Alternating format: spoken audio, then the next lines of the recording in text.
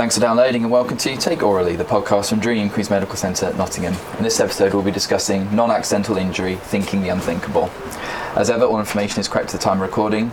Any guidelines mentioned are correct for Nottingham University Hospital's NHS Trust. Other trust guidelines may vary. All views and opinions are the speaker's own.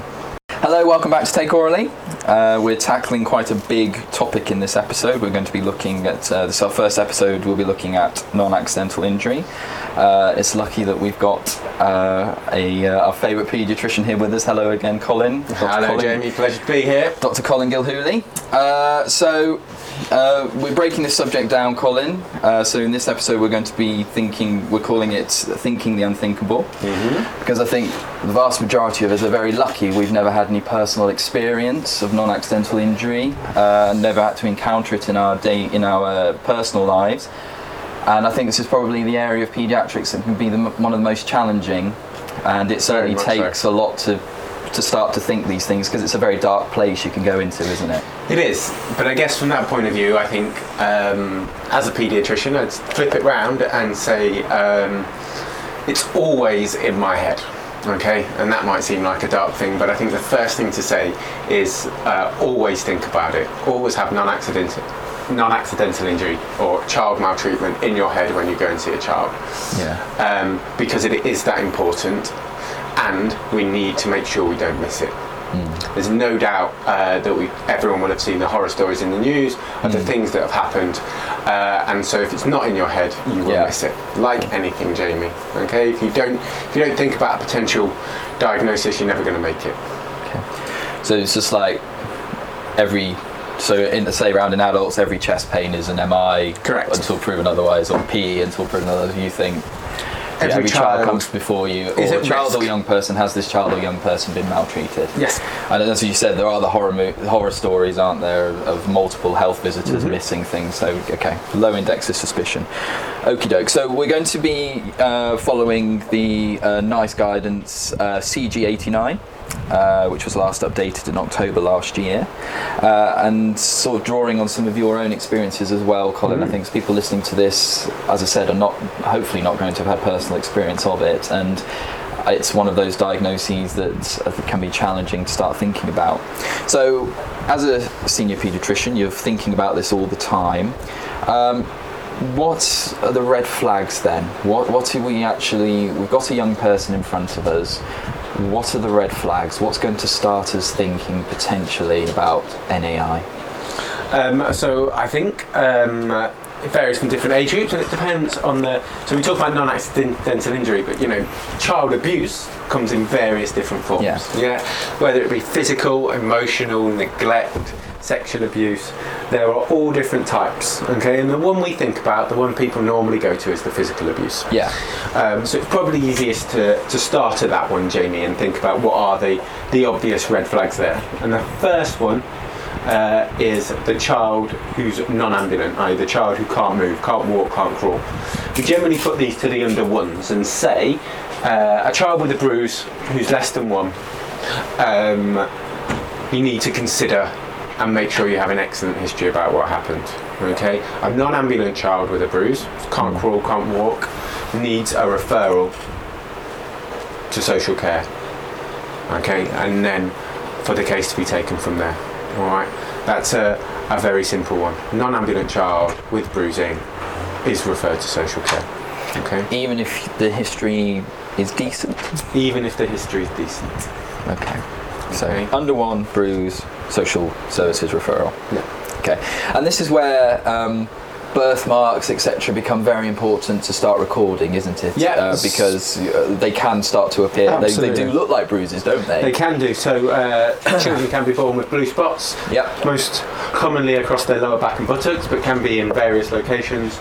And they should have been documented when they had their newborn check in their red book. So worth having a look at to see if they're there, because that can help guide you. Cool. So non-ambulant child with a bruise is a referral. What else? What other things are you thinking about as of red flag? So spiral fractures of the femur in the non-ambulant child are a referral to social care. Okay, these are incredibly uncommon injuries. Again, the history might be good, and that might help. but it's worth getting this looked into and fully assessed. Okay. So what forces do you have to put onto a leg to create a spiral femoral fracture? Is that a twisting? It's normally a twisting force, and it's a very unusual injury in this age group. Okay. Because I think you get sort of parents who, I was dressing them in a hurry or something and they were kicking and I've twisted the arm or whatever. There is some suggestion that in terms of spiral fractures of the humerus, where the arm gets twisted, sometimes children get it caught underneath them and those kind of things. But again, you need to worry that a broken bone in a non-ambulant child probably needs to be looked into fully and properly prior to that child being allowed home. Okay, so in these circumstances, I think it's important that we fully investigate. Yeah. Okay, and then take a decision from there. Sure. Okay. So multi-agency involvement is important. Okay. Are there any other injuries in a non-ambulant child that sets the alarm bells going? Subconjunctival hemorrhages. Okay. Okay. So subconjunctival hemorrhage is something that can occur at birth. Again, should be documented in the Red Book. Sure. But occurring after that period, need further investigation. So we're thinking head injury. Head injury, being shaken. Okay. So shaken baby. Yeah. Okie doke. And I suppose there's other things about like potential burns, cigarette burns, etc., etc. Yeah. So again, burns well demarcated, deep, glove and stocking distributions of burns, third-degree burns. Children are very simple creatures. If they can get their hands off of the hot surface, they'll take it off. If they can get their body off the hot surface, they'll take it off. Okay. Burns in the non-ambulant child, same as a broken bone, same as a bruise. How did they get their hand there in the first place? Correct. Yeah. And then other ones where they're deep, where the child clearly hasn't removed their hand from the heat source. Sure. And glove and stocking distribution is being held under hot water. Yeah. So I remember seeing that as a medical student. Yeah. The story was they've put their hand on a hot stove, and it was a glove demarcation up to about halfway up the humerus, and you think, well, if you put your hand on a hot stove, that would just be your palm, wouldn't it? And like you said, ow, that hurts. It's a simple reflex, whereas this was more in keeping with being held into boiling water, which is ultimately what had happened. I think you raise a good point there, Jamie, about history and consistency with it and how important the history is. Okay, so taking a history of a burn, a bruise, a fall, a trip, whatever it might be, isn't about saying he fell off a chair and that being the end of the history. Your history needs to be good enough that you can imagine yourself being in the room, knowing who else was there, and thinking about exactly how it happened. If you haven't got all the information that allows you to clearly imagine exactly what happened, you haven't got all the information yet, and you need to seek more. Okay. So collateral history, etc., etc. Yeah. Cool. Okay. So we've got our non-ambulatory sort of injuries. We're thinking burns as well. Any other red flag injuries as well? It's kind of about how long's a piece of string, maybe, but there are a lot more. It's difficult to think of them all as we go through. We've talked about some bruises, burns and bones. In terms of physical abuse, we talk about heads being shaken. There is obviously significant neglect that you might see. So if a child hurts themselves in a way where they clearly weren't supervised, especially if they do something incredibly dangerous, left alone, those kind of things, that would obviously be. And then there's child sexual abuse. So if that's raised at all, that is something that obviously needs to be taken seriously. Sure. And child sexual abuse is one occasion where you do not have to disclose your social care referral to the parents. Okay. So I suppose then, so we've looked at the injuries, and I suppose we're thinking then, can I imagine this child doing that? Yeah. And obviously if this is a child who, how could they have cut themselves or whatever, etc. Okay. So shall we start then thinking maybe about the child who's starting to talk more, and starting to show personality? Yeah. So what sort of things are you looking for in the child's manner, in their personality, how they are around you as a clinician that might make you think something's up here? Yeah, so I think as the child gets older and they have more of a personality and they're able to converse, considering whether they do or whether they're incredibly quiet and withdrawn. Yep. Okay, so being very quiet and withdrawn is a worrying feature. It's important to differentiate that from being shy. Yeah, which can happen with doctors. Yeah, absolutely. But also their relationship with their parent or carer. So Sure. they should, have quite a warm and friendly relationship with them. If they are feeling shy or scared, they should go to that parent or carer for support and reassurance. Yeah. So if they don't do that, and actually they shy away from that person, it's an unusual situation to be in and worth considering. Yeah. Whether there could be some evidence or some problems with that relationship. Further to that, asking whether they can give you a history of what happened. Yeah. It's important to try and get the history from the child if you can. Okay. Not the parent, guardian, carer. Yeah. And if the child's giving the history but the parent is very overbearing and not willing to let the child, it's important to make sure that you do try and get it from the child and make sure that you take as much history from them as possible. Okay. To ensure that it helps you to know, it helps you to reassure you. If the child gives you the history and tells you this is exactly what happened, then it's unusual for children, especially very young ones, to be able to lie coherently and well to you. Yeah. Why would they lie? Exactly. Okay. Do you ever ask the adult grown up out the room? Yeah, sometimes. I know you try and keep the parent with them for comfort, etc., Exactly. etc. But do you ever say, do you mind stepping out so I can speak to X by myself? Definitely. Okay. Easy to do as the children get older. Make sure you've got someone with you. Yes. Okay. For your own protection. Yep. Okay. But yeah, that's very useful to do. Okay. Helps you to understand. Okay. And how do you broach that subject with a parent? Because I imagine most parents are like, no, I don't want to be out of the sight of my loved one. How do you start to say, do you mind stepping out? So I think it's important of you feel confident doing it and knowing that it's part of your practice and what you do. Yeah. Okay, because once it is and you know why you're doing it and you come across that way, then parents are more willing and more able to understand. But saying to them, this is part of what I do when I'm taking good history, just to make sure that I've got all the information, and sometimes it can help to engage the child and help us with their experience. Cool. And I suppose with neglect as well as other things, you're thinking a little bit, I suppose, like we do with all patients. But I also think when you're seeing patients from a psychiatric point of view, how are they dressed? What's their hair like? What's their personal hygiene like? Yeah. Does their clothing fit? Does their clothing fit? Do they look like they've had a wash? Do they look like, And I think also, are there other siblings with them, and how do they look? Yeah. And so you can take that whole impression from that, can't you? And I think that's the key thing, Jamie. It's not one piece of information that you're looking for here, but actually building them all up together. To build a picture. Cool. And so, thinking then about sexual abuse. Yeah. So, what sort of things you bring that to mind? What sort of presenting complaints? What sort of findings make you think that this child or young person might have been sexually abused? First thing is that something's been disclosed. Sure. So they've said something. They've said something. Yep. Okay. In which case, take it seriously. Yep. And you need to make sure that it's investigated fully. And then obviously there's bruising and lacerations around or in the genitals. Okay. So we will see some straddle injuries. Okay. So where where girls fall and injure themselves. That can happen to boys as well. Again, history from the child, incredibly important. Yeah. Okay.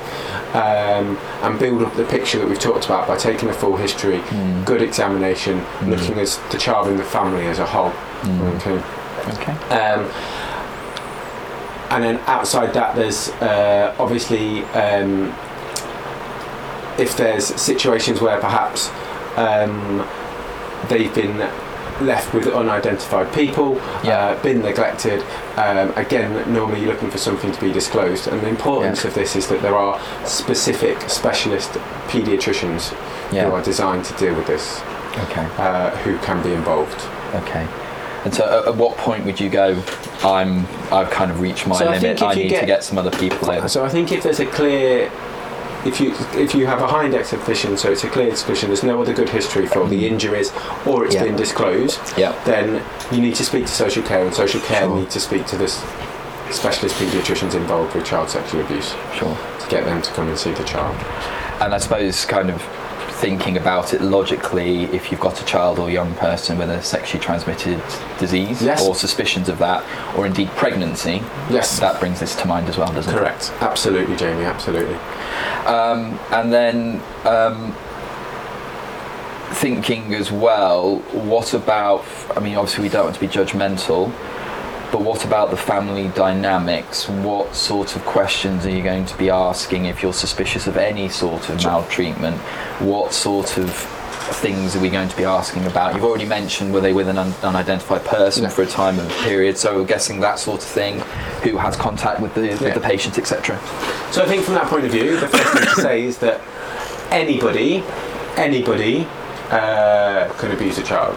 Okay, so there is not a particular group of people or a particular person who does it. So that's why we come back to always suspect it. Secondly, consider what might make the child high risk. So children who are born prematurely or have neurodisabilities are more at risk of being abused. That's sad. It really is, but it's true. Okay. All socio-economic classes can abuse children, okay? So don't just get caught up on that, okay? Chaotic households need to be considered. Having multiple children who are all very young makes the environment much more stressful. Okay. Absolutely. And so it's important to consider all of these things. I ask every single patient I see, regardless of whether I'm suspecting it or not, whether the child is known to social care or I ask whether the family is known to social care or social services. Do you ask the family that? Correct. I ask all of them. Okay. So you just come out with it. Are you known to social services? Past medical history, allergies, immunisations up to date. Are you known to social care or social services in any way? I ask this of everybody. Correct. There is no... cool. Just because I think it's important for us to know, and other than that, it's important for us to share information between services. So if they've been there, even if we think it's a completely legitimate attendance, I will ask the parents if it's okay if I tell social care that they've been here. Because that way they know, and everyone's up front, everyone knows exactly what's happening. Cool. Okay. But then you'll say that to social, I don't think this is anything suspicious, but I'm letting you know. But you don't have to disclose to the family if you're thinking sexual abuse. Sexual and fictitious illness are the only two. Okay, so if you think it's an induced or fictitious illness or sexual abuse, the worry with those is that it actually escalates the abuse that's happening. Okay. So they're the only two reasons. Other than that, practice is that you tell the family. Okay. You do not. Let's make this clear. You do not need their consent. But I'm just telling you. Them. That's fine. And so it's fictitious illnesses. You're thinking that there's something else going on, and the child is trying to get a ticket to see somebody, like the child or the family. Or the family is. Munchausen's. Yes, exactly. So we don't by proxy. Fictitious illness. Yes. Okay. So they are. It's rare, but it's out there. Cool. And so again, that's often a very difficult one. To get to the bottom of. And normally it's one that takes some time, so. Cool. I suppose and then you're getting that 360 picture of the child, so who takes them to school, who picks them up from school, who is with them during this time, who's doing with them this time, and I suppose you look, is there a new element to the family, a new partner, a new babysitter, all of that kind of stuff, aren't you? You're getting that full picture. So I think having that history really is everything, and being very clear about one, the incident and exactly what happened. Two, who looks after the child. Three, other factors around the child and the family that might increase their risk. But it really is, if you take a very good history, it will, like anything in medicine, Jamie, it will give you most of the answers. William Osler would be very proud of you. It's all about the history. And then I think just before we wrap up, I think that because obviously children are open to so many other services as well. School attendance. Yeah, so school attendance and the school nurse. So I don't know if you've got the school nurse, and school is incredibly important. And this is where it's important to understand that when you see them in the emergency department, you are one piece of a jigsaw. Yeah, absolutely. Yeah. Okay. Yeah. And actually, someone else might have multiple pieces to put together to change what the risk or what the influence is. Sure. And knowing that or sharing that information with them can help them and help social care. Sure. And then just thinking, I suppose, again, as some other presentations, I think if you've got a young person coming in intoxicated, either through alcohol or some other substance, that's straight away a red flag, isn't it? So yeah, absolutely. So we do see them, we refer them all to social care. The key thing is that as teenagers come in, they do experiment, and it might just be that they've had too much to drink, or is this part of a wider issue that's going on, and is actually a call to help, a cry for help. And again, by speaking to social services, they might have a lot more information. And it certainly changes the dynamic. There's a difference, isn't there, I suppose, between the young person who's just had one too many vodkas at a party versus the young person who's been left home alone and has opened up the whiskey cabinet and has had a go, or and the one who's now been found drunk for the fourth time. Absolutely. So it's all in taking it into the overall picture, isn't there? Finally, then, just I suppose, what about because around in adults, you may get parents who've taken an overdose or something with a child in the house. What happens then?